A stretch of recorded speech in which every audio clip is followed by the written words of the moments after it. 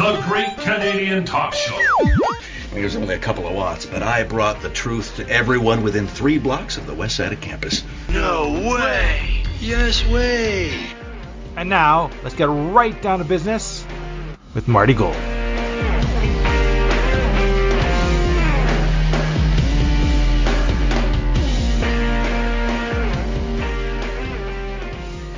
Good year. You weren't expecting that one, were you, Kenny? Is that a Viking saying or something like that? Skol. No, that's how in Yiddish you go. You wish somebody a happy year for Rosh Hashanah. That's the year end for you? It's the year end already? No, it's the beginning of. Well, it's the end of last year, the beginning of the next year. All right. It's in celebration of the Jewish New Year, the traditional Jewish festival, as we record Erev Rosh Hashanah, the night before, but it's actually like it starts at sundown of Rosh Hashanah, and so here we are. And it's like the night before Christmas, then, is for you. Got all your presents? No, you don't. No. Jewish New Year, there are no presents exchanged whatsoever. Wait, what? No, it's not that kind of a thing. I think I said this back in the Kick FM days, but you guys have this, like, a lot of people have holidays with lots of festiveness and lots of happiness, but you guys have your holidays are just so serious and somber. Yeah, they were, and the observances, the holidays that were added, Hanukkah and Purim, which are definitively festive, as they both celebrate the survival of the Jewish people in the diaspora. The diaspora, and in terms of Hanukkah, where the Holy Land had been conquered and then retaken. Those are, post subsequent to the 5 books of Moses, and those were added. Deuteronomy, as it used to be called, and I know there are people out there that are like shocked I remember these words. Sukkot was tabernacles. In any event, where were we with this? It isn't a celebration. We added the celebrations of Hanukkah and Purim, and of course, Yom Ha'atzmaut, Israeli Independence Day. But no, our religion was based on reflection, on introspection, on seeking God's mercy, on doing good deeds. 613 mitzvot, doing good deeds. You sound like Aaron Rodgers during a Pat McAfee interview. No, there's a lot of reflection and doing. You know what? I didn't watch the interview, so I take your word for it. Did it get high viewership? Because maybe I should keep talking like an NFL quarterback. Anyways, no, they aren't festive. There's some celebration with Sukkot, which will come in 14 days time, because you decorate the inside of the sukkah, and it's actually fun to eat outside. And you're doing something that your forefathers have done going back thousands of years. As a kid, Sukkot is actually pretty cool, but it's long, and there's a lot of Torah study, and there's observance, 2 days of observance at the front end, and then 2 days at the back end. You're talking about studying and 5 books Torah already. It's pretty. It really, the whole period of time, really grinds you down into this. Being a Jew isn't exactly all fun and games. Even when you're not under attack, it's a very. It can be when you're raised in a Jewish environment, it can be very fulfilling, but it definitely very heavy. You carry all sorts of, there are writers much better than myself that have made zillions of dollars writing about Jewish guilt. I just live it, so. That's why I only have one book, and that's Communion, and I believe in aliens. Actually, I never even read that book, but it's just, I think it's been like 20 years or 30 years since. So Chag Sameach, a sweet and happy New Year to all of you, Jewish or otherwise, listening to our podcast, episode 17, in our ongoing coverage of the 2022 Winnipeg Civic election. This episode, I'm going to tell you, not really as constructed as others, based on a lot of notes. We're just going to talk through the notes, kind of, sort of, Kenny and I. But there are some interesting and unique notes that we will be bringing forward. Unique notes, literally, things that came up in the course of the last week or so. I'll say this: only in Winnipeg could an election like this happen. Well, you're telling me. If this election was happening anywhere else, they would be like, what are we, the candidates? What are we even talking about?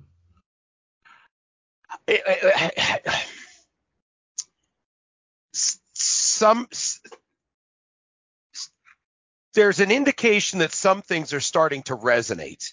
Tom Broadbeck wrote about Jenny Montcolluck's affordable housing proposal to take the garbage that's happening on our streets and turn it into something rentable and livable and maintainable and sustainable. And notwithstanding the old Al Goldenism, the devil's in the details, as Tom pointed out, he said it was doable. And this, I think, was very significant because that's a serious – homelessness is consistently one of the top 3 issues for the average voter. So I've seen. And if it's not in the top 3, top 5, because it's everywhere and it's contributing to situations of not just public disorder, but as you'll hear later in this podcast, like just horrific violence is going on. And whether it's and it spreads. It's not just on the street. It spreads around and into different situations. We'll talk about a lot of that later. But that, Broadbeck took the time to look at that proposal and take it seriously. There's other proposals the candidates have brought up that have gotten some analysis, but not a lot seems to be sticking with people. People aren't talking about Glenn Murray wanting to cancel the helicopter anymore either. That didn't stick. Well, he threw out like a million things. Hoping something would his stick. Library is open 24/7, and he just threw out like a million things on Twitter. Like he ran the social media, like he just said everything all the time. Well, but it's just look, he's got people in from Toronto helping out, and I don't know how I feel about people coming in from never mind outside Winnipeg, but outside our province to try to get somebody elected. Not a subject I was necessarily going to bring up, but now that you mention it. Hey, listen, you know what? Here, let's go right into this stuff. I got a couple of emails. Let's get right down to business, Marty. Let's get right down to business. Okay, so this past week, I had a few experiences happen with regards to the election. Were very interesting. I wanted to get some photographs because nowadays with social media, I mean, if I was writing articles, I need the photographs, but I've only done the one article on Wham. It just hasn't swung that way for me. Right. To do articles. So I haven't needed a lot of pictures, but you need different pictures for the cover photos when you have your articles put up on different platforms. You want it to look the same, okay? So it'd be a different picture of the score of a game or this or that for whatever algorithmic reasons that are beyond the likes of me. So I need extra pictures. In other words, I need coverage for my cover photos. So I went by the Kevin Klein office one afternoon and got to meet Hannon Bell, who I have heard of. I mean, I almost want to say since childhood, but certainly since my 20s, and actually from my childhood, because Gene Teltner used to write about him every once in a while because he had, among other things involving music and culture, Hannon Bell has a legendary collection of Liz Taylor memorabilia. So I got to meet Hannon Bell and took some pictures of so I actually had a nice lineup of signs on the wall. I went over to the Gillingham office, had was offered a cookie baked by a volunteer. How do I say no? Was it a magic cookie or just No, it was a regular cookie, but it was actually very tasty. Disappointing. And everybody's a comedian. And I had a nice talk about the campaign and what they're hearing and what they're seeing and how it's going for them over there. And I also, and that same day, I head over to a local Shoppers Drug Mart, and as I'm coming up the sidewalk towards it, a woman has just come out of the exit, and she stopped, and she's like, I think what she was doing was putting on her bicycle helmet, but she was carrying a bag, and so she was sorting herself out, and not in the way, but I just sort of, hit the brakes for a second, and I look, and she's wearing a T-shirt of an individual who is on the ballot in the election, and not just an individual, but somebody running for mayor, and not just somebody running for mayor, but Sean Loney. Oh, so I say, well, I just want to look at your shirt for a second because it's a red and white design, but the lettering isn't all white, but it just has a couple of notes to it, I guess is what it would be called. That made it distinctive. And as I'm looking at the shirt, and I go, and she asks me when I'm interested, and I tell her, and she says, well, do you know Sean? I go, no, I've never met him. She goes, well, he's right here, and she points behind her, and there he is with another woman. So there's Sean Loney right in front of me outside of Shoppers Drug Mart. And again, that's another Winnipeg thing for elections. Can you meeting at believe the it? Shoppers? Yeah, and so we exchanged pleasantries. I introduced myself. I might have seen this guy like once because he's been with Project Build for that's probably 15 years or more. And right. So I'm sure I was around some event, civic event or other or town hall or something where he was, but we hadn't talked. We had a real pleasant short conversation, and he did. I told him that I would look for things to highlight on his, from his platform, since he was nice enough to go along with things so far, right? Right. Yeah. Makes sense. Yeah. And he specifically mentioned, and this surprised me because he could have talked about anything. And I would have stood there and listened to him, right? Yeah. Infrastructure. And not just infrastructure, but the infrastructure proposals of some of his opponents that he said would result in this would specifically be about the widening of Kenaston and Chief Peguis. He put those two, the extension of Chief Peguis. He lumped those two, and I immediately, I said, oh, you mean Gillingham? He said, well, Klein too, he says. That's like a 14-point tax, like $100 million. I said, where can I look that up? He said, it's the city of Winnipeg's own figure. I'm telling you, people, I have a double check, but I don't think he's fibbing. I have no reason to think he's fibbing. And it's some number that's high. Whether 14%, 12% doesn't really matter. It's over 10%. So I think it's over 10%. No, you can't lie when you're in a Shoppers Drug Mart. Well, you're outside a Shoppers Drug Mart. So anyways, he of all things, I don't know that you'd expect him to be complaining about spending, but of course he wants to turn the city of Winnipeg into the employer of record for all sorts of people that really do not have the ability, do not have the stability to hold down regular jobs, and that's taking a big gamble with the public purse. So, all these politicians have ideas, and they have good aspects and bad, but I was thankful to Sean Loney for taking a few minutes to talk with me. I asked if he had an office, figuring I'd go take pictures. He said, well, I've got a virtual office. Ooh. Yeah. Like on the Metasphere or whatever it's called, the Metasphere, with the virtual reality for Facebook. What's that thing? Maybe I try to avoid it at all. Metaverse. Oh yeah, that Metaverse. Too. I got that. So I guess that brings us informally, since we're talking about it. Are you ready for this, Kenny? Well, you brought it up. You ready for this, yeah, Kenny? Yeah. Yeah. Sorry. Yeah.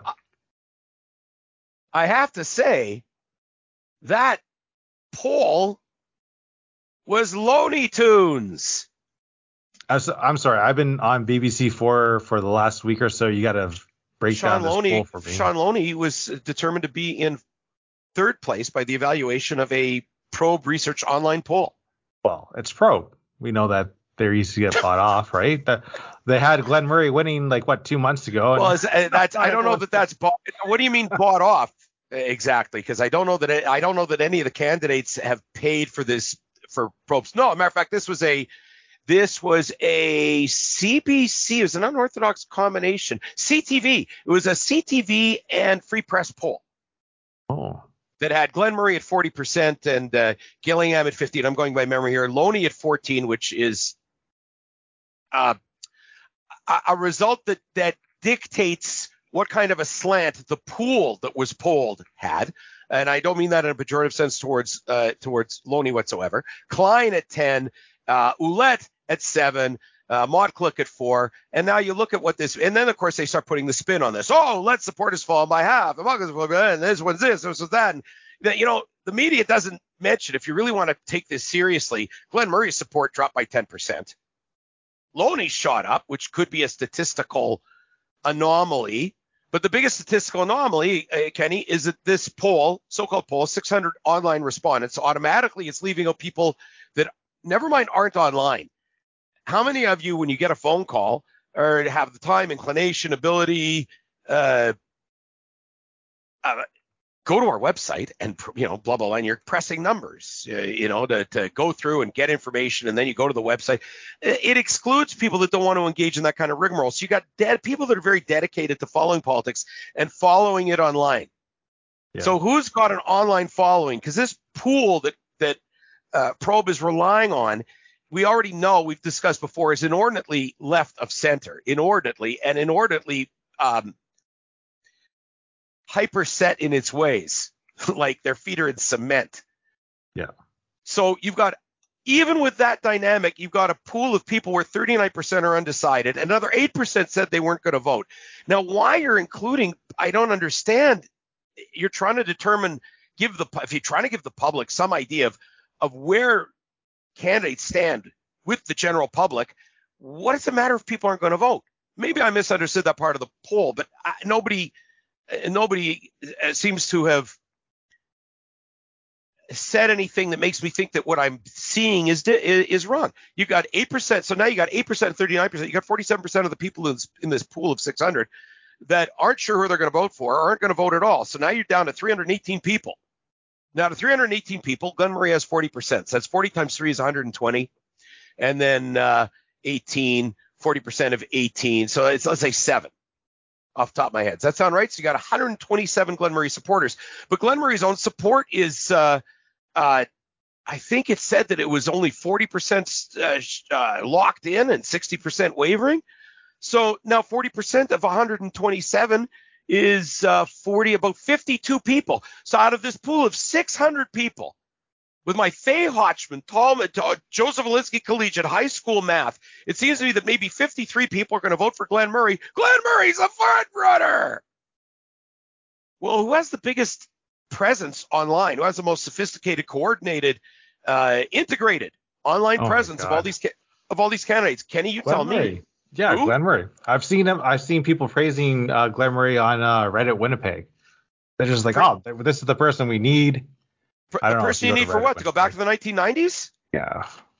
No, it looks like he cares, though. He looks like he has the caring eyes, Marty. Is that what they call it nowadays? Well, anyways, so this poll, a polling company can put out anything it wants, whether it has standards and practices it has to adhere to a professional association. If they don't, they should. If they do, I don't understand how you can put out something and purport it to the media, purport it to the public, purport it to the electorate, to having any legitimacy when you're with a margin of error of 3 or 4%, when you have 38% undecided. It's like, or whatever it was, 38, 39%. It's bizarre in the extreme. I would like to know what. But when you talk about paid off, the suggestion, Kenny, is to me it was a flippant remark, but it's not that flippant in a way, because they're supplying the media with clickbait and headlines. They aren't supplying the media with meaningful data in this instance, in my opinion. It would be nice to know what they did, like what they did with the Trump election in the States, right? Did they say that Trump was going to win, or did they say someone else or Bernie Sanders was going to win? So, I mean, clearly their reputation as a polling source is in question. Like before, when we in the Kick FM days, I think Probe was like top notch, but nowadays I don't know about that. Just from what they're saying. So if they can produce, I guess, what they want, and the question is whether the media is supposed to hold polling companies to account, number one. And number two, who's holding the media to account when they take – I'll give you an example. None of the media has explained, and again, I could be wrong, but it looks like out of this poll that they find 50 people are going to support Glen Murray, and they declare he's got widespread support, blah, blah, blah. As a matter of fact, this poll then subdivided things internally to like, for instance, provincial voting intention measured against who you're going to vote for mayor. So 53% of conservatives are going to vote for so-and-so or whatever. And that wasn't an actual number. I think Gillingham had like 32% or something. And, 53% probably of liberals or NDP, or I think it was liberals are going to vote for Murray, and 35% or something of NDPers. So they have these little subsects, right? Try to measure things. Well, when you go on the base of that, they determined that Jenny Motclick's support is from the NDPers. What? What? The NDPers are not very concerned about reforming the permit office or lean management practices or finally doing something with Centerport after a dozen years. Like, it's like they don't know what they're talking about, Marty. You said it. I didn't. In any event, as I said, that poll was Loney Tunes, good for Sean Loney. And that'll, as a matter of fact, Kenny, guess what? That's going to be the title of this episode. That poll was that Looney poll was Tunes. Looney Tunes. Looney Tunes. Okay, a couple of other little minor notes here. Related to the campaign, there are a couple of things I want to point out. Cindy Gilroy, running against Sal Infante, trying to hold her seat in Daniel McIntyre, actually had to react to Don Woodstock, to his videos that we've talked about on this program early in the campaign, going up and down the back lanes of, coincidentally, her ward, because I don't remember he tossed a lot of heat at Gilroy for what was going on in her ward. He tossed a lot of heat at Gillingham as finance chair, approving garbage contracts, etc. I don't know if you saw this, Kenny, a CTV News story. Right. Cindy Gilroy is calling for the city to mandate a minimum number of garbage bins on the properties of multifamily residences after a garbage pile up in her ward. Okay, so that's the first stupid thing. I have a feeling the city already has a minimum number of garbage bins mandated, and if they don't, somebody has to be fired. Now, since she's been there for 8 years and just woke up that this is the case, unless it was somehow like pulled from the bylaw or something and nobody noticed it in some omnibus bill, then maybe somebody's got to ask Cindy Gilroy, with all due respect, you've been here for 8 years and you didn't know this? Now, the issue, I don't think, is not having a minimum, although it could be that she's saying that in some cases the minimum has to be examined and she didn't know how to enunciate it. She introduced a motion at Thursday's council meeting. She said a building in her ward didn't have a garbage bin at all, leading to a pile of trash and excessive litter. Stop right there. How did that building have an occupancy permit? Yeah. Who's getting – Cindy Gilroy walks right past. Where are the health inspectors on that one? When she tried to figure out what was going on, she discovered the building's garbage collection was not under the city's jurisdiction. Yeah, but the occupancy permit is. So then who has the garbage permit then? It's private. She said the building had hired private contractors that were negligent. Okay, again, stop. Buildings have been hiring private contractors for years, and to her, this seems to be news. Has she never talked to the damn landlord in her life? Yeah. And that there was nothing in the city bylaws to protect residents from falling through the cracks. The residents didn't fall through the cracks. Your permit department did. Yeah. And the health inspectors. Thank you. Now I'm going to protect the residents. That took long enough. They don't need protection. They just need a garbage bin. They need a city hall that works. Gilroy wants the city to decide who gets municipal trash collection, who doesn't. So now she actually wants to try to find a way to expand it, I guess, and charge them for it. I don't know. In order to get an occupancy permit, we have to know if they have a garbage bin in mind. That's the key. Charge them for it. Are you telling me that that is not a condition already, and you've been at city council for 8 years, and garbage has been piling up in your ward for years, and you did not realize that, and you wait till there's an election? Well, Marty, the snow comes. It covered this fall now. In winter, the snow comes. It covers all the garbage. You can't see it. It looks beautiful. And she says, I think that will deal with a lot of the inner city garbage that we're seeing. The motion was 1-3 made by Gilroy at the meeting. The first calls for a bylaw change to allow demolition permits for residential buildings to be approved without the currently required public hearing.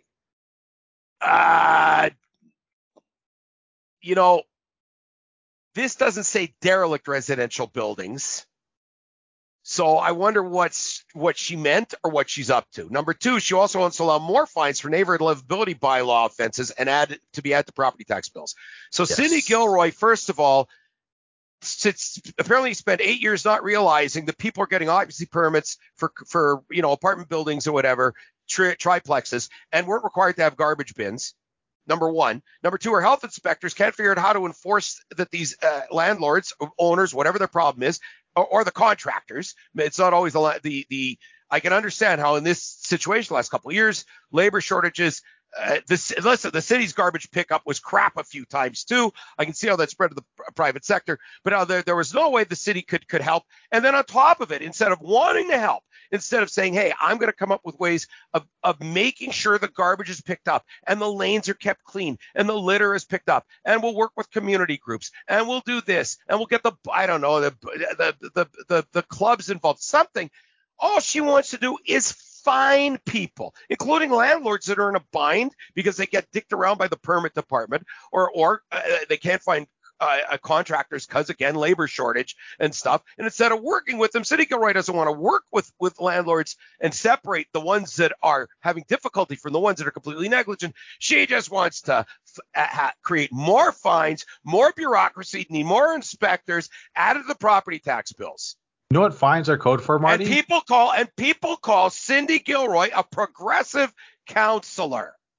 Fines are code for collect money while you do nothing. No, you use the fine money to help employ people to go enforce the bylaws. You can use that fine money for whatever you want, but you're not doing nothing. Nope. You're literally just scooping up more money.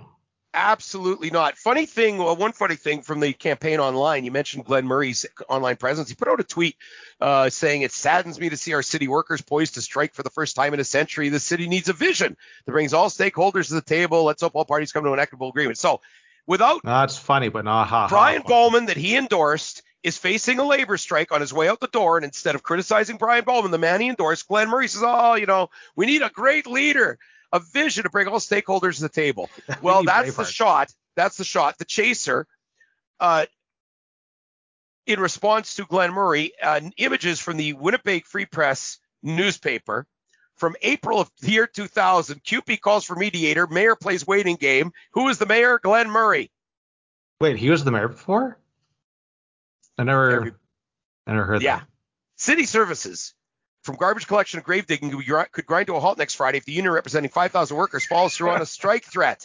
Grave digging? They actually said grave digging? I do not have the authority to act alone, Murray said during a brief statement, but he walked away. Oh, we need Glenn Murray back. He walked away as reporters continued to ask questions. Who's going to dig these graves, Glenn Murray? The saber rattling between the city and the union is the first major test for Glenn Murray was a strike call by CUPE.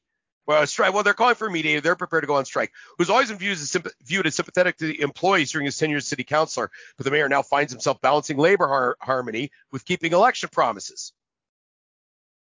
And that wasn't the only one. I mean, wait a second. I think I got another story here from like a couple of days later, like 5 days later.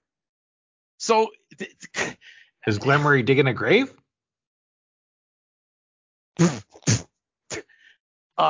Listen, not his. I know that's what you're thinking. No. Sod turning. Hey, sod's very important. It's you got to get sod. The ceremony experience in ceremonial sod turning does not lend itself to digging deep. That's what a lot of politicians are good at, being just scraping the surface. A full page ad in the Free Press on April 5th, 2000. The city delivered an open letter from Mayor Glenn Murray on the state of the city contract negotiations. In it, Murray said the city is an outstanding employer. Well, if the city was an outstanding employer in 2000, he's saying that under Brian Bowman, we're a shitty employer. Who endorsed Brian Bowman? Well, Murray wasn't here, right? He was in... Murray said the city's financial problems can be attributed to a loss of 3,000 residents since 1995 and decrease in property and business tax revenues of 8 and 7% respectively. I don't think that's true. I don't think Winnipeg shrunk by 3,000 people. No. From 95, he's saying to the year 2000, it shrank. Did it really? Yes. Oh, yeah. We had the Susan Thompson era was a downturn. Okay.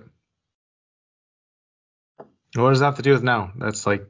Well, no, I'm saying historically, this is how he explained it, is the population went down, the city couldn't afford the contract, blah, blah, blah. Well, now the city's expanded by leaps and bounds, and the city still can't afford it increasing. Well, I think the suggestion was the people that are at the top end of the wage scale maybe should have to bite the bullet. That was a Montclair's suggestion, and there is support for that. Because CUPE members, if I remember correctly, got a raise. It was already negotiated. It was given to them during the COVID restrictions, etc., budget cutbacks and stuff, and the city followed through with its commitment. The suggestion from Jenny Montclair would be that they will, if she becomes mayor, forego any raises in the immediate future. I don't know what Glenn Murray would say about that, but Glenn Murray right now is saying the city isn't exactly, obviously not an outstanding employer. But if only there's somebody with the vision to bring them together, like the guy who didn't have the vision in 2000. His eyesight's improved with old age. Maybe he got that LASIK surgery that I got. Zap, zap, zap, zap, zap. He sees better now. 2010 vision, Glenn Murray. No, 2010, he was in Toronto already. I'm just saying.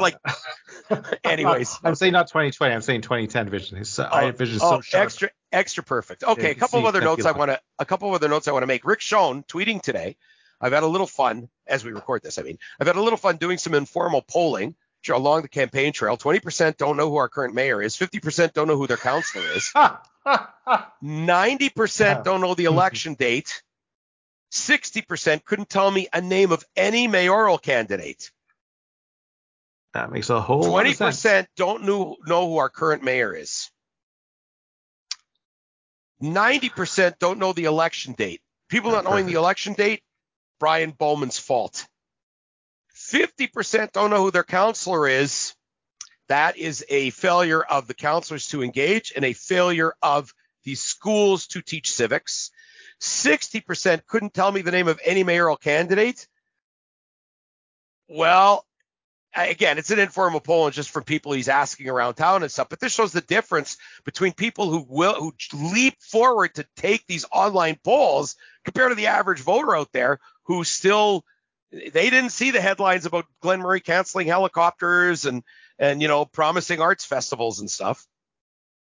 And the library is open 24/7, staffed by robots. Yeah, all that stuff. So crime. Okay. Almost forgot. I got an email from a city councilor this week, and I want to briefly read it. I sent a note to Councillor Marcus Chambers thanking him for advertising in the Jewish National Online Jewish newspaper, the J.ca, of which I am the editor-in-chief. And I sent him a note and I expressed and I said that to the guys at CJOB. Just saying. Pardon me? Editor-in-chief. Yes, thank you.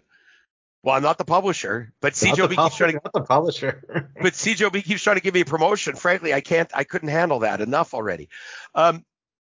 So I sent Councillor Chambers a note, and he, although I haven't necessarily made all of this public in terms of reporting on it, but there are various times where he's been very much more willing than other councillors to answer questions and to take on certain subjects. For instance, the business of the city having its facilities open when gyms were closed, but city employees could go to their gyms.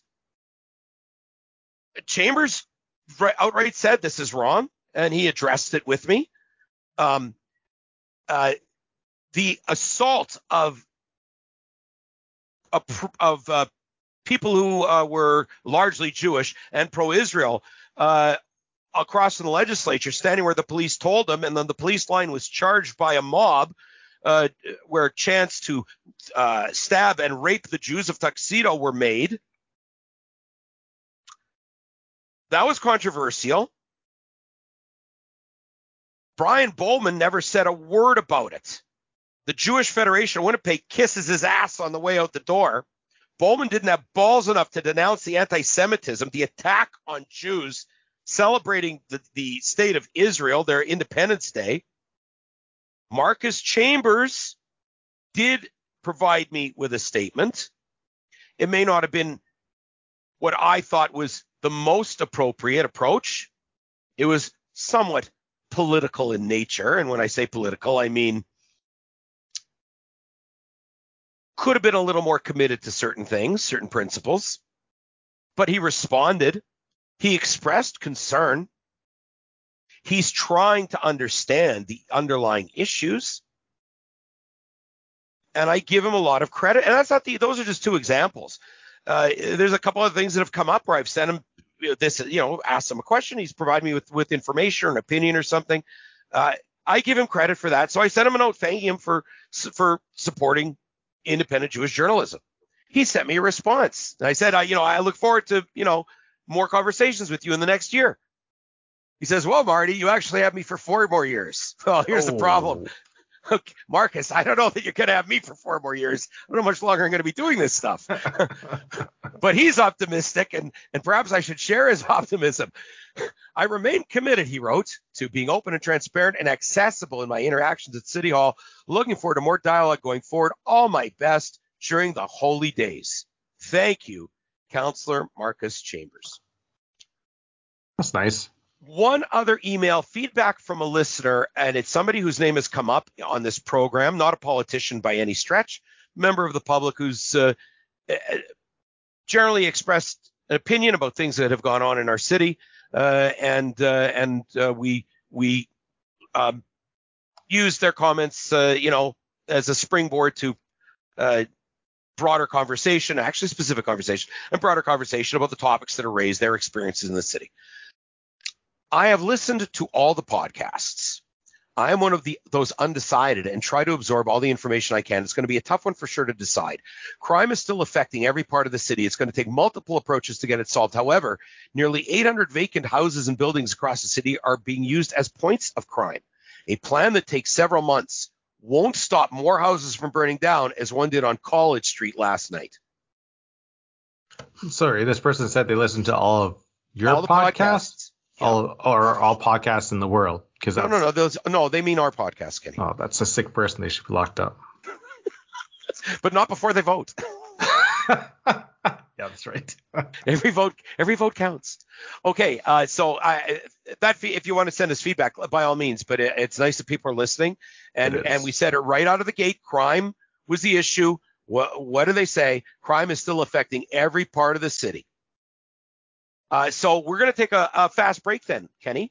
And when we come back, we'll talk about some of the crime that's come up and related to the broader aspect, like how bad is crime? How deeply affected is Winnipeg?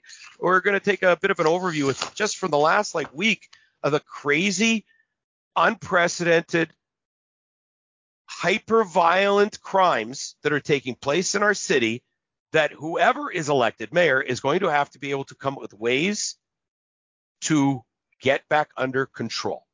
RoboCop. Yeah, I wish. Back with more right after this. There'll be more of the Great Canadian Talk Show podcast in just a moment. I want to thank all of you for listening to this podcast, for listening to all our podcasts. Your feedback, your questions, your news tips, this helps improve our citizen journalism. We're going to keep talking to the candidates directly, and you'll be able to hear their answers to what their background is and what they see for the future of our city. We rely and depend on your support. You can go to the PayPal link at the bottom of the episode description, or if you want to make a donation, if you want to sponsor the podcast, the City Circus TV show, our columns on wham.live, then you can email me directly. And whether it's $10 or $100, whether it's more or less, it all goes towards making sure we can bring you the best possible coverage that you won't get from corporate media, so you can make the best choice possible at the ballot box in this election. You can email me, martygoldlive@gmail.com. Back with more of the Great Canadian Talk Show. Kenny, one other thing that I thought about during the break, with regards to just to backsell to Councillor Cindy Gilroy.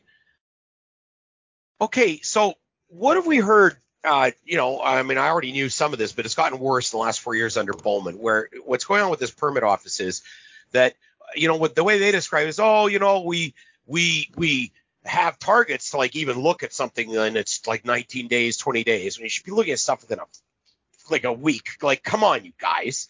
So, and they create these obstacles by going back and forth, and we work with them. When they say they work with somebody, it means they harass them. I mean, I know one landlord where there was something that had been grandfathered. They tried to ding him for some sort of whatever had been done in a sub-basement 2 owners ago, in the 1950s or something. He goes and appeals. He wins the appeal. The day after he wins the appeal, they go back and they ticket him for it again. They said it didn't matter that he appealed and won. Okay? That literally doesn't make any sense. It doesn't have to. They just come up with shit to justify their existence, and they harass building owners like nobody's business. Listen carefully, folks. It's a racket. Of some form, it's a racket going on in there. These people do not, in any sense, when there's clear safety issues, it's one thing, but trying to arbitrarily revoke things that have not caused, grandfatherings and practices that are not any kind of genuine concern or risk, it's clearly just a power trip in this permit office. Now, when you apply for an occupancy permit, let's say, Kenny, you were going to rent some vacant storefront on North Main Street, 1300 for a block of Main around Inkster. Could have made some money. You have to give them a drawing. You have to give them a drawing of the premises. Now, you can hand draw it. You don't need the drawing, the official drawings. Nowadays, apparently, they'll let you hand draw it. And you have to draw in like the parking spots. And now, like on Post-it notes? Now listen, Kenny. Whiteboard? Do these drawings for these buildings that Cindy Gilroy is saying somehow are operating, collecting rents, have occupancy permits? Didn't these drawings show garbage can goes here, garbage bin goes there? So that popped into my head during the break. Like, wait a second. Yeah, no. So, we got to know that they have it in mind. Does she not have it? And she's been there for how long? And does she not have any idea how any of this works? Is it because you don't have to declare your pronouns on these permit applications? Like, what? I don't think that's anything to do with the dumpster. But she's not paying attention. That doesn't mean it. Like, but she's the two are completely unrelated. She represents a core area, inner city, beleaguered ward. With it, these derelict houses are not just a blight in the what they call William White or Dufferin. It's central too, bro. Yeah, no, I dig what you're saying. Anyway, that popped into my head. It's bizarre that doesn't have a solution. That no one's brought that up before. You know, a dumpster for an apartment block. Did her office not stop, Kenny? Did her office? Listen. A lot of the people that live in these buildings, they can't afford to live anywhere else. They can't afford to move. They don't own much in a lot of cases. They have not everyone, but a lot of these people will have challenges. We understand that. She's the friggin' city councilor. Did she not get any complaints about this? How many complaints did she get? How long did it take her from the time she had accumulated, say, 50 complaints to come up with an idea of even thinking about how to regulate this? And did she actually check the existing regulations? Like, is there no documentation about this premises that not having a dumpster? Like, there's someone that has to go there and be like, yeah, there's a place to throw garbage. There's no way that they have a the problem building. is that the garbage wasn't being picked up, and I think she suggested they needed more. I mean, it's a mixed message here, actually. The places need to have a garbage bin, so she's saying there's places with no garbage. Well, one place didn't have a garbage bin. Then she wants to have a minimum number, even though there obviously is a minimum number. And the inference is just have the right amount of numbers. Well, and there's inferences that there's places that need more garbage bins, but the problem is the bins they have aren't being collected. So her messaging here is completely unclear. So she's saying there is a bin, but it wasn't collected? Yes, there's bins where they aren't being collected. Places need more bins. Maybe the city should be doing the pickup. I want to start fining the landlords. She hasn't picked up a bag of trash at one of these back lanes yet. Do you think she'll start digging graves with Glen Murray? There's a strike. No, it's a question. It's just a question. I'm not saying. I hate to say it, but if it was in America, the question would be whether they're digging up more voters. Well, if it was America, there'd be shooting. America, they'd be on the voting rolls. They're lighting make people sure on fire. This person wearing the wrong color of hat. That's landmark. Okay. I want to talk generally about crime, the crime that's been in the news, and then draw the line back to the civic election. News release from the police community bike theft project, where they used bait bikes because of an influx of bike theft since June in the Garden City, West Kildone, and shopping areas. This is like Leela McPhillips. One neighborhood gym indicated since June 2022. How many stolen bikes, Kenny? Outside the gym in 2022. No, June. Since June. Say 50. 100 bikes have been stolen in plain view since June. Dozens of reports were submitted and investigated, while dozens were not reported but had been captured on surveillance. The operation strategically placed a decoy bike in various locations near businesses that have reported multiple bike thefts. 2 adult males arrested for attempting to steal the bike. Another 2 males were arrested for casing bikes nearby with bolt cutters. One of those males was a suspect in the gym location thefts. I'm not sure. I guess there must be a specific law about having like break-in tools, and bolt cutters probably is encompassed in that, I guess. Bicycle registration, the police say, is encouraged. If your stolen bicycle is located, you'll be notified immediately, and arrangements can be blah, blah, blah, to get it back.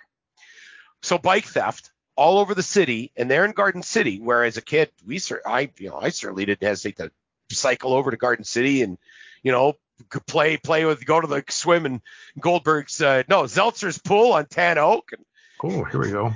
Eat both Goldberg households out of house and home, and devour every batch of knishes in sight. Ride and swim and ride. So is this like a workout gym, or is this like a community gym that they're doing? Sorry. No, it could have been I think it's probably a commercial gym. Maybe it's a community gym. I don't know. I think it's probably a commercial gym, to be honest with you. Either way, you can't even say it sucks. It's unacceptable. This shows how crime is out of control. All crime in the city right now is unacceptable. Like, now listen to this. It's at that limit now. Listen to this. Yeah, well, let's go through it. So now there's your bike thefts. 72-year-old woman taken to hospital after an afternoon carjacking Wednesday in what they call Norwood East. Norwood East. Yeah, you see, that kind of caught me too. But you see, Norwood West. Okay, I see what you're saying. Norwood West is St. Mary's Road, like where the 7-Eleven is. Was it Nelson McIntyre? On the right hand side there, and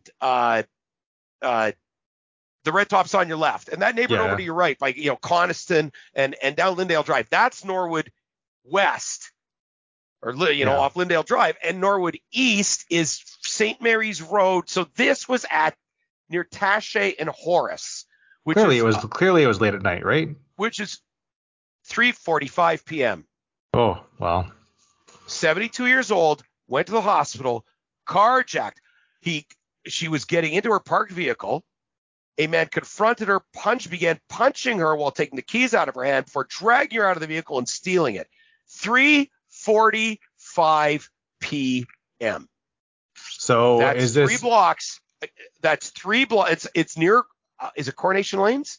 Yes, across the court near Coronation Park. It's right by Coronation Park. Near. So is this below or above stabbings, carjackings with punching? I need to know. I need the police chief Smythe stats. Is carjacking with punching more critical than stabbings, or less critical? Wait. Does age matter, or is it the same? Wait. You want to talk about carjackings? Let's talk about carjackings. I mean, I don't, but since let's talk about carjackings. Members of the Major Crimes Unit charged a male and a female for 3 serious incidents involving robberies and a kidnapping. On September 14th, stabbing at an apartment building in the 200 block of Edison. Man in his 50 went to hospital with unstable condition, upgraded to stable. He'd gone to the building thinking he was attending a party with a previously known female. Well, this is jargon, police jargon for he thought he was going to whoop it up, whatever whoop may or may not have been thinking of, with a broad he knew. Whatever happened to the drinking parties that everyone was talking about before? They're going over to drinking parties. What they now use is the euphemism they were socializing. Oh. That's when you hear the word socializing, that means they were drinking. However, upon entering the suite, he was struck with a blunt object by an unknown male and robbed of his belongings before he was stabbed. The two, who the police helpfully identified as the known female and the unknown male. Sounds like so he was stabbed while he was unconscious, or like. And again, is this he was worse than a carjacking a 72-year-old I'm assuming. woman? I don't know if he was screaming and the neighbors called the cops, or if he used his cell phone or what. Now, the next day, we need some GTA ratings. This is what we need. Hold on. This was at 9:30 in the evening. About 2 in the morning, they ran out of gas while driving the stolen vehicle on the perimeter near McPhillips. Well, gas is expensive again. A male in his 30s who wasn't aware the SUV had been stolen picked up the pair and drove them to a nearby gas station to get fuel. There is no such thing as a nearby gas station, perimeter McPhillips. I guess it went straight to McPhillips. He took them back to the vehicle. Well, they couldn't get it running. They turned their attention to the Good Samaritan. Co-op there, I think. And attempted to rob him at knife point. The victim was stabbed. But he managed to flee in his vehicle and sought treatment at a hospital, meaning he drove straight to the Seven Oaks, I guess. Now, on September 21st, this is after 5 days on the lam, a third male victim in his 30s met up with a female previously known to him. So she seems to know a few boys around town here. and the male, unknown to him. They ended up together in a hotel suite in 200 block of Main Street. That narrows it down to a specific, well, it narrows down to 2 hotels. When the victim went to bed, he was threatened with a knife and forced outside to his car. Against his will, the victim was driven. Now, it doesn't say was made to drive, so he was kidnapped. Was driven to Brandon. He escaped when they stopped at a gas station, contacted police. RCMP, clearly they had a full tank of gas to drive to Brandon. RCMP located the 2 suspects in Moosomin, and they've been hauled back. Arnold Isaac Daniels, robbery ×3, kidnapping, forcible confinement, aggravated assault, possession of a weapon, also processed on an outstanding arrest warrant for being unlawfully at large. Oh my Does word. Does this sound like Saskatchewan? It sounds like it should be like a 3-star rating in GTA. Marianne Diana Candice Sawicki, a 27-year-old female from Winnipeg, has been charged with robbery ×3, kidnapping, forcible confinement, aggravated assault. Both were detained. Now, that's interesting. This started on September 14th night at like 9:30 at night.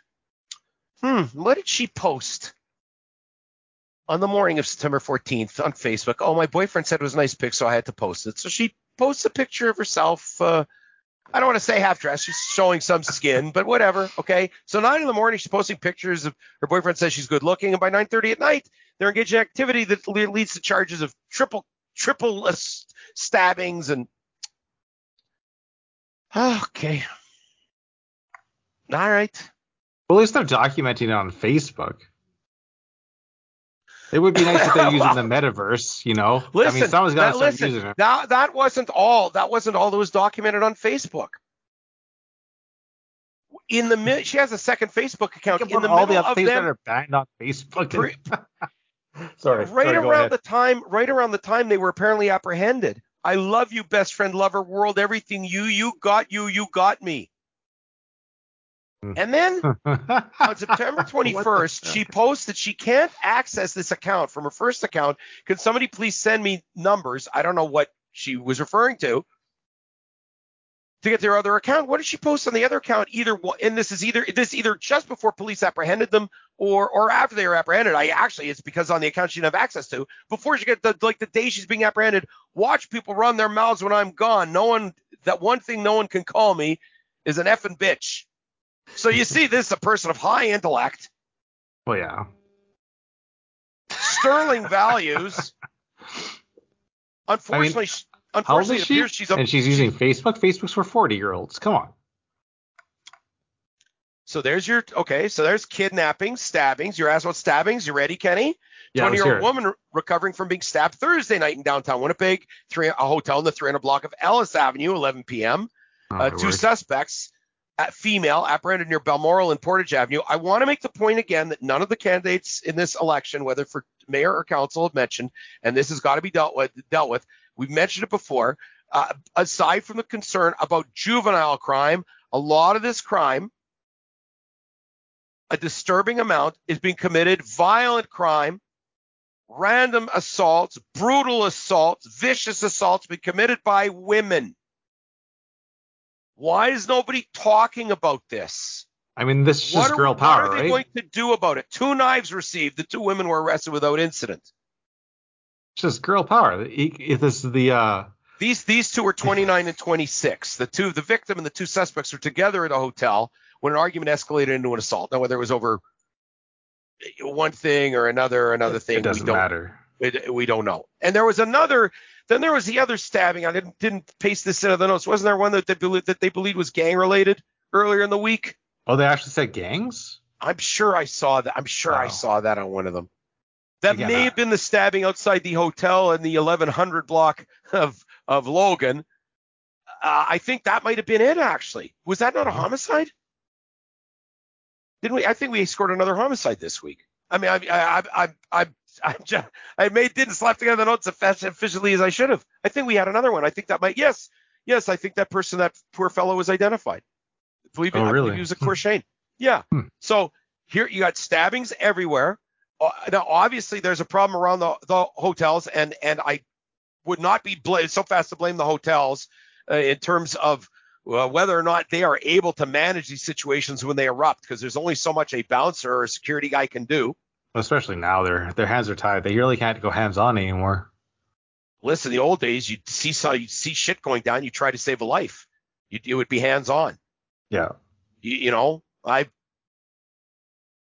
I saw lots. I mean, not just working in hotels, but as a cab driver or just being around. A lot of my friends were bouncers. You see a lot of stuff, and I mean, who in their right mind wants to be a bouncer nowadays? People they're a zillion guns, 8,000 shanks, and you can't preemptively neutralize the situation without having somebody with a suit or judicial robes breathing down your neck, right?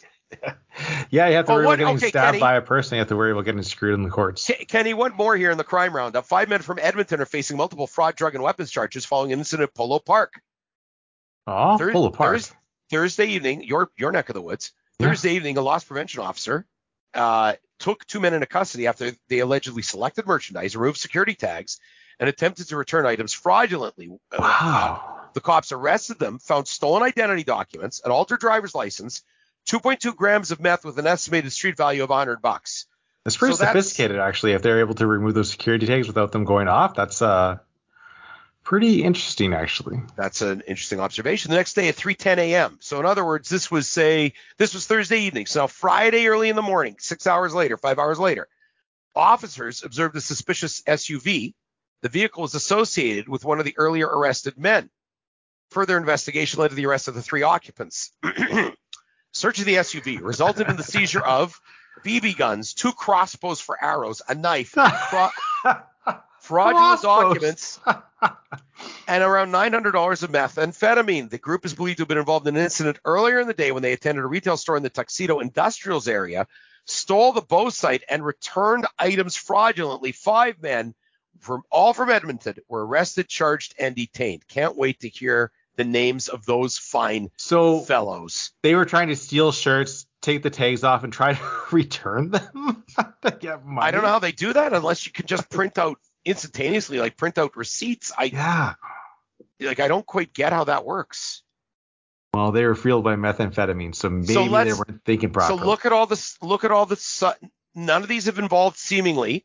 I mean, I shouldn't say this. We don't know the background of some of these stabbing victims and stabbers. So some of them may have been chronically homeless, perpetually homeless, or occasionally homeless, right? Down on their luck, or choosing to live around the underclass of society in questionable circumstances. We don't know about that. We see a lot of these crimes have some sophistication.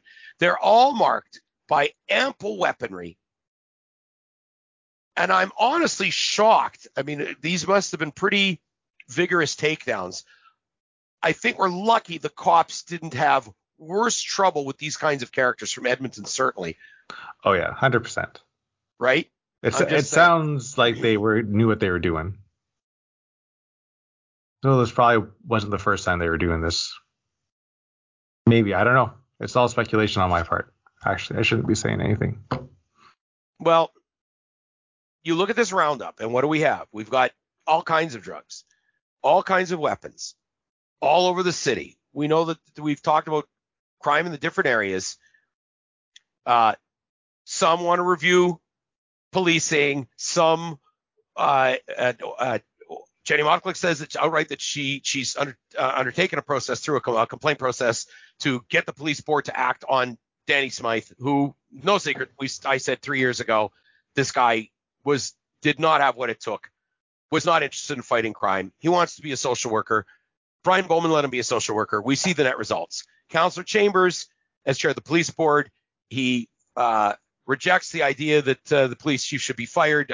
When Rick Schoen brought that up, he says that he and the police board have confidence in Danny Smythe. They're the only 7 people, and I guess Danny Smythe's wife is 8, that have confidence in Danny Smythe. Period. It's abhorrent. Because look, when you've got how many members are there in the police association? I'm going to guess 1,700. Might be 1,500. I'm going to guess 1,700 because that's what it used to be. It might even be a little more now. They have no faith in this guy. They have no confidence in this guy. The general public doesn't have confidence in him. There isn't a merchant in Winnipeg that has confidence in Danny Smythe because he hasn't come up with policing solutions and adequate assistance in many cases. And they haven't been able to clean the streets of the kinds of individuals who are not willing to function within a civil society. And yes, the courts are responsible. And it would be nice if somebody who was running for mayor would say something about the province and the feds and how the province of Manitoba milks Winnipeg like a cash cow, and their lack of planning. What have you heard that the Justice Department has done at all? Any legislation that's done anything to improve the situation involving crime? I'm not talking about, now a bylaw passes, now catalytic converters aren't being stolen as often. Nothing, really nothing. Really nothing. But so how come nobody's pointing the finger at Broadway? But that's the problem, is that. And of course it's a problem, because how many MLAs the Conservatives have in Winnipeg? I think it's 4. Right. But the problem is our police department in Winnipeg is so secretive, they don't even tell you what's going on. Like, well, hey, go to the top there, Danny Smythe. Right. That's his choice. That's his decision.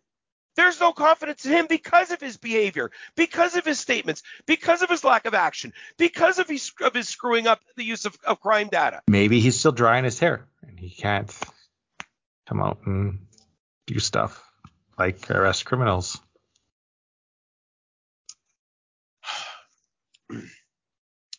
Oh, sorry. I thought my mic was muted. Clearly, he would have dried his hair by now and got back to work. I heard it. So all these kinds of crimes all over the city, increasingly violent. And what's happening is you've got a criminal class where they have no remorse. Criminals, what the scummy criminals were? The ones who would pick on like old ladies and school kids and, like break into the church. Yeah, those are the real criminals. There were certain people, well, if they have felt that they wanted to lead a life of crime, were drawn into it. It was part of the family history, whatever their story was, they at least had some morality. I saw it, you see it yourself when you're in the kinds of jobs that I've had. You deal with all sorts of, you're in the vendor, you see that even people that are, criminally minded, they will hold the door open for somebody carrying a case of beer or somebody who's infirm. They will hold the door open for people with wheelchairs. Like not everybody's rotten all the time, but some people are rotten a lot of the time. Not everyone's rotten all the time. Harvey Smith said something to me that I took to heart and I've never forgotten. Not everybody is all good or all bad. Harvey Smith made a point of telling me that. Now, when it comes to certain things, that is not entirely true. When you got people like in Saskatchewan with 59 priors, whatever's good there doesn't override the need for society to be protected from the likes of that guy, Miles Sanderson. Okay?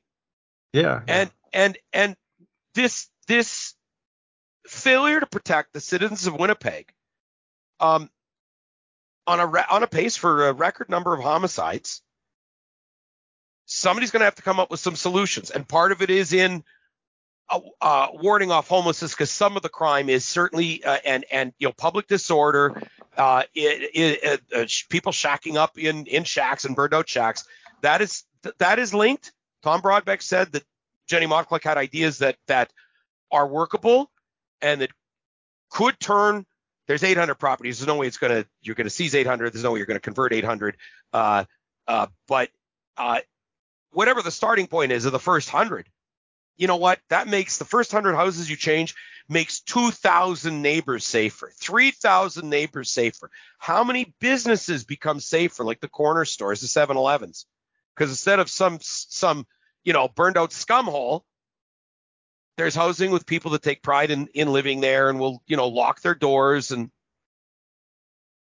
right.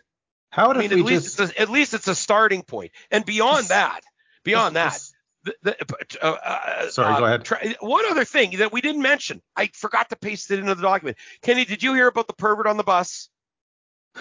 I mean, there's always perverts on bus. Did they actually catch one? There was a hardcore pervert on the bus. I think it was Tuesday that the police put out a notice and listed a number of buses, the routes and the times that this guy had been on the bus, like the 11, the 47. He kept getting on and off buses, trying to kiss women, groping them, I don't quote me. I think he might have exposed himself. Now, this guy is not dropping. So clearly $3. he wasn't wearing his mask. This guy is not dropping $3.10 every time he gets on the bus. Now, the police don't put out a description of this guy. How are women supposed to be on the lookout for this creep when there isn't a description of him given? Who's been protected here? And there's no question, he might have paid for the first bus, but I don't think so. He got on and off those buses at will. Yeah, There and we are know women. the buses have cameras on Kenny, them. I'll tell you another story. I would love for candidate for mayor. It's from somebody who listens to the podcast. I would love for candidate to mayor to respond to this. Person is entry level in the healthcare field. They're taking a bus from the suburbs to come towards downtown to go to work in a healthcare facility. Guy gets on the bus, doesn't pay, and within 30 seconds, this unkempt clown starts bellowing and harassing and saying things out loud, and then plops himself on a half-empty bus, half full, half empty, right beside the fellow with a turban. Well, who would have thought that? And he's swearing at the guy, and he starts poking the guy, and then he knocks his turban off his head. I wasn't going to talk about this week. This is for all you people that are candidates in the election, or no candidates, or work on campaigns, or want to vote for candidates. This is the kind of shit that's going on in Winnipeg. It's like the bus drivers are isolated from the passengers and don't care about their safety. I'm not going to blame. I said the driver. it's like. Well, clearly they care about the safety. They paid the $3. The bus hit the brakes. Okay, the bus hit the brakes. The call to the supervisors made whatever. This listener. Thank you for listening. Yes, thank you for listening. This listener stands up. They're at the back. This is in like the back half of the bus. They stand up, and this guy starts going towards the driver.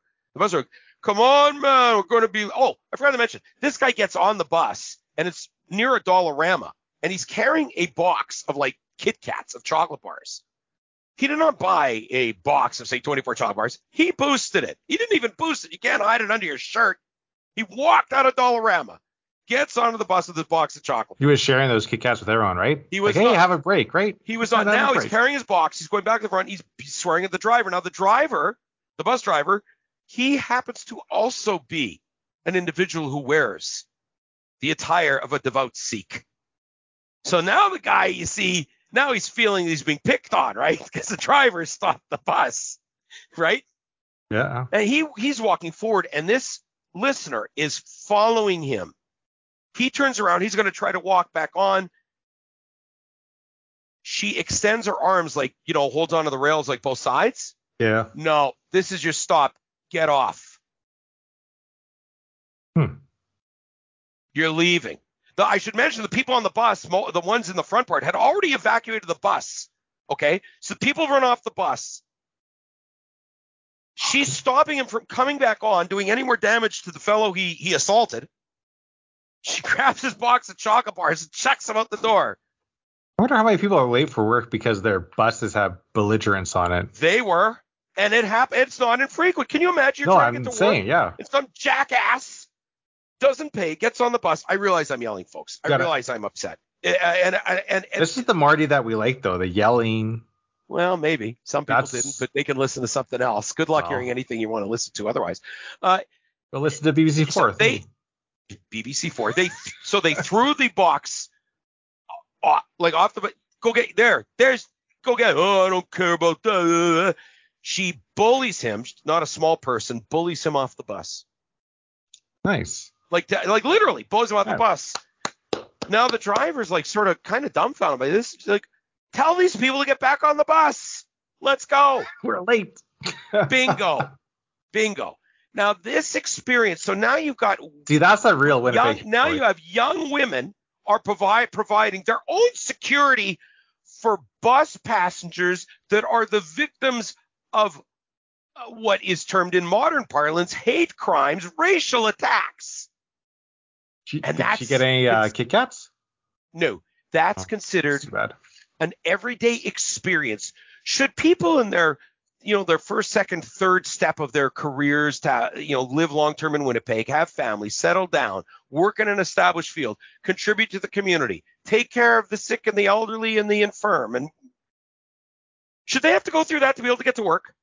No. Should they have to go through that when they just want to go to the mall, when they want to, go to church, when they want to go anywhere? Imagine if you had a test that day, if you had an exam for like a doctorate or something, and you're taking your bus, doctorate, master's, whatever. Yeah. So this is ultimately, and you see, there's a lot of anger out there. The media isn't talking about it. They don't want to talk about it because that's a real issue. It's easier to talk about Nuit Blanche and however many announcements. With all due respect, almost everything that Robert Falcon-Ouellette has announced needs the province's cooperation, as I said before, and I'm more convinced than ever. If he just run the campaign, if he just had run the campaign, I will stand up for the province of Manitoba for the city of Winnipeg, and we can reform Winnipeg. Maybe in the fake pro poll, he wouldn't have fallen from like 14% to 7%, but maybe not. Like, whatever. Somebody's got to come up with ways of dealing with this and acknowledging it. And the media has to also, because this is what matters to people. This matters. Not, I hate to say it, not a lot of this touchy-feely stuff. Studies, plans. Well, plans are good. Studies are not so good. Studies stall things off. Task forces, blue ribbon panels. That's, the Glenn Murray wants to form a couple of panels for stuff. A plan, at least you can lay out a plan and follow a plan, and it'll have steps to it, right? Just fix the roads and stop the daylight carjackings of 72-year-olds. We can have carjackings for 65-year-olds, but 72-year-olds, that's the limit. That's that 70-year-old mark. Let's just stop there. Our city is becoming a violent cesspool. We talked about this on Kick FM back then too. And if you want Winnipeg to turn into Detroit, turn into Chicago, turn into Philadelphia, keep it up. Keep it up. Marty, the Bombers are winning. We can't turn east side going on. And this is not only a question of drug treatment. Drug treatment cannot. This is not a matter where everybody's going to run to whether it's getting methadone or whatever other treatment that they think they require. That's not going to happen. It's not happening. And in the meantime, there is carnage. Think of how many people were traumatized. The 72-year-old, how many friends of hers are now traumatized? Her support network, traumatized. These guys that were carjacked, kidnapped, stabbed by this dame and her buddy, who from the looks of it, by the way, may or may not have been recently come into contact with the authorities, clearly, because he was out on the lam anyways. So he's no stranger to the inside of a cell. Wait, what? I know. I just don't know what to think right now. You're saying that these are repeat offenders? Think of how many people are affected by these aren't victimless crimes. And no. This is what has Winnipeg ill at ease. And it's one thing to talk about compassion and treat some of these people who are engaging in these antisocial and violent behaviors as individuals who have fallen through the cracks and everything else. And undoubtedly a lot of the criminal element has, but some people, they're just criminals. They're just violent. Whatever treatment they need to get them over that, whether it's medication, whether it's counseling, whether they're just never going to change and are going to sit in jail, listen to me carefully, the rest of their lives. That's what happens. You're not going to ever change the dynamic of the public, the 72-year-old ladies trying to get in their car 3 blocks from the St. Boniface Hospital, needing to feel safe, that they are jumped, punched, mugged, have their cars stolen, have their lives ruined. It's not like it's 3 a.m. It's 3 p.m. 3:45 in the afternoon. They could have been going to pick up their kids at school because there's schools around there. Could have been like me going to pick up their grandchild from childcare. Well, yeah, I guess that's more likely, but more in this case, yeah. So that's the kind of crime. There's your crime roundup. That's the kind of stuff that's going on. That's what we think about it. And I think there's a lot of Winnipeggers whose vote is going to be, not entirely. I know there's people whose vote's going to be entirely determined on who's going to best deal with crime, policing, public safety. No question about it. I'm going to pick on best sign.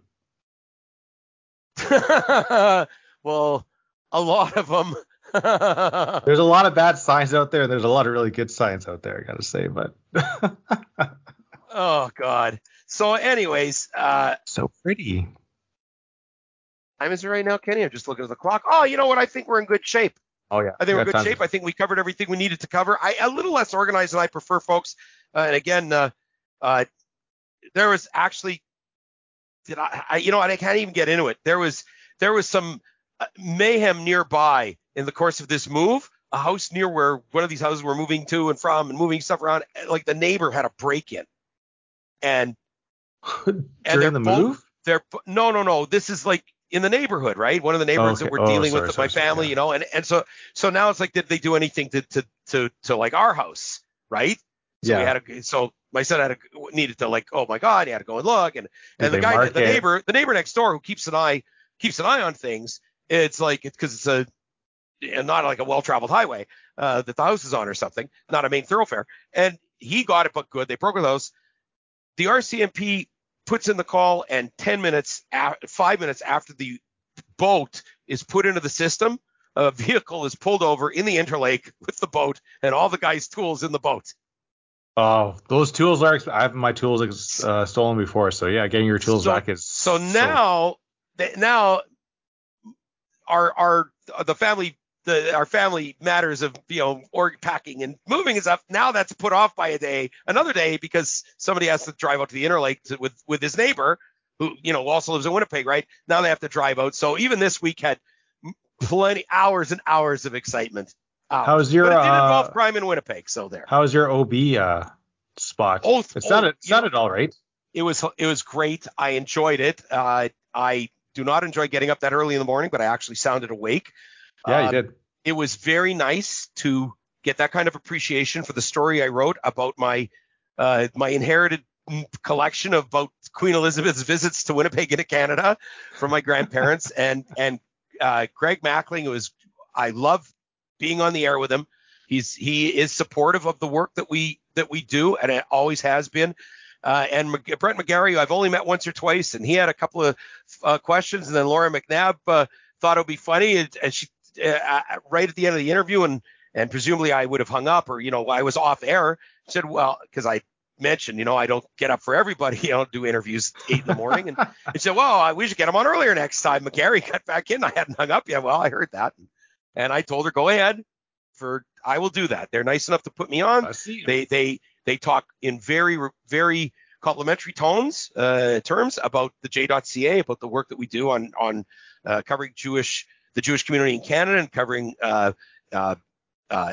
matters surrounding anti-Semitism and government accountability, and the Laith Marouf affair and stuff. And I'm very grateful that they included me in their coverage following the Queen's funeral. That's very nice. Very nice of them, and I appreciate it. Either they understand what we're doing, or they're just looking for a place to land after Global chops them off. Because Global's not what you right now. No, maybe we'll talk about that another time. But I could summarize Global's problems from the management perspective as this: the same day that there's headlines about them telling the feds we're going broke, they pump out a feature story. If you don't use other people's pronouns, it's a sign you're a bigot. So when that's your emphasis, when that's the kind of audience you're trying to attract, and you wonder why people don't want to advertise with you, and why people don't want to click, and why people don't want to watch, and people don't want to engage, and people don't trust your reporting, well, you look no farther than just take a position of we're going broke, and this is the kind of shit you're putting out in front of the public.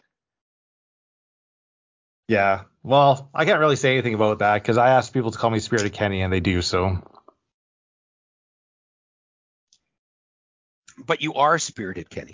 I am spirited. I'm very spirited. Well, and I'm full of Kenny, too.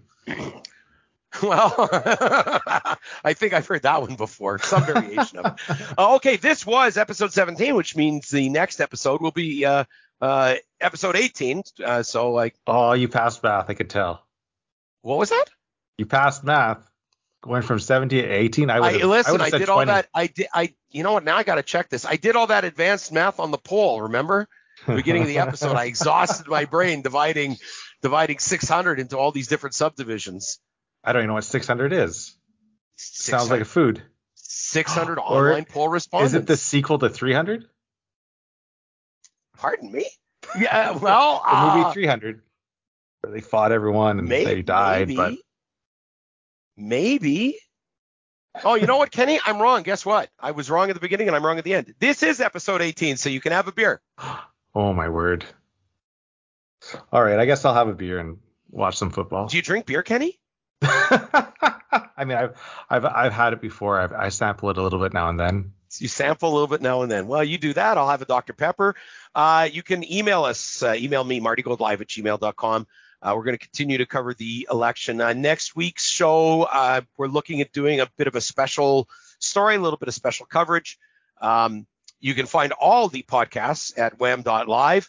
If you are inclined to donate to help pay the bills that are accrued in putting these podcasts together and going around, talking with candidates, mayoral, civic, and otherwise.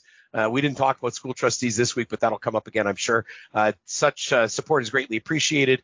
And by all means, continue to pay attention to what's going on in this election. Continue to focus on the things that are important and that will turn this city around. And if you have questions, ask them. Ask the candidates and see what kind of answers you get, and then make an informed decision.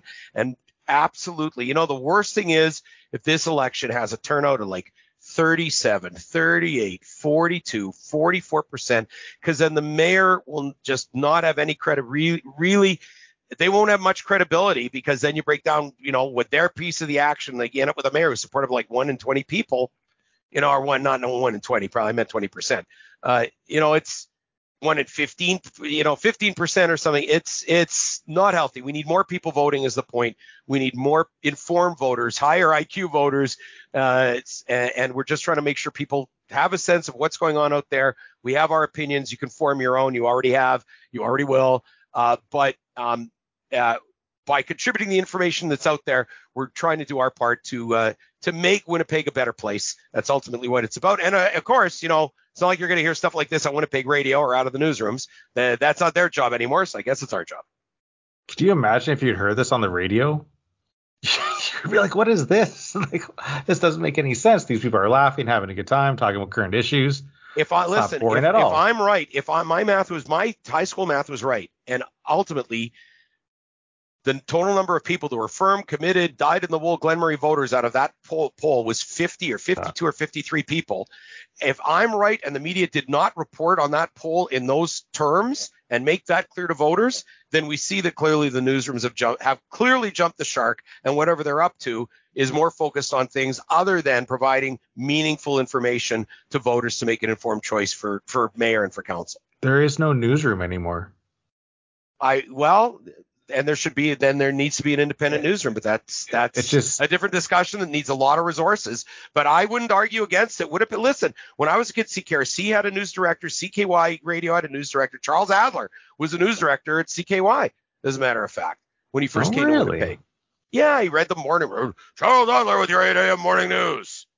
He didn't even know there was a big guy with hot sauce. And he's like, I'm an Emmy Award-winning broadcaster from Boston. But he always talked about his Hungarian heritage. Yes, sure. So. Well, all the newsrooms. The point is, all the newsrooms had reporters and news directors. CKRC had a newsroom, like 4 reporters, and now there's none on radio, and they don't even allot time for anybody to talk about stuff. They just let people Google Winnipeg. There's no proper open line radio. No. And the CRTC renews the licenses. They let them get away with it, and the community radio is controlled in a way where they do not want discussions of politics, because they're worried that they're going to displease their funders. Well, yeah. You know what? A healthy democracy requires vigorous discussion of valid points and challenging the media as well as the people seeking to hold elected office. It's not. And when they do something stupid, we need to laugh at them. Well, that's also true. The good laugh can go a long way. Yeah, 100%. It can go around the world. It can cure cancer. We hope so. Laughter is the best medicine, they used to say. That's right, because they're too cheap to buy real medicine. Too expensive for some people. Okay, that's enough. That's it from us. Thank you for listening. And remember, as always, you have the power. Thanks for listening to the Great Canadian Talk Show. If you want to email Marty, send it to tgcts1@gmail.com or follow them on Twitter @tgcts.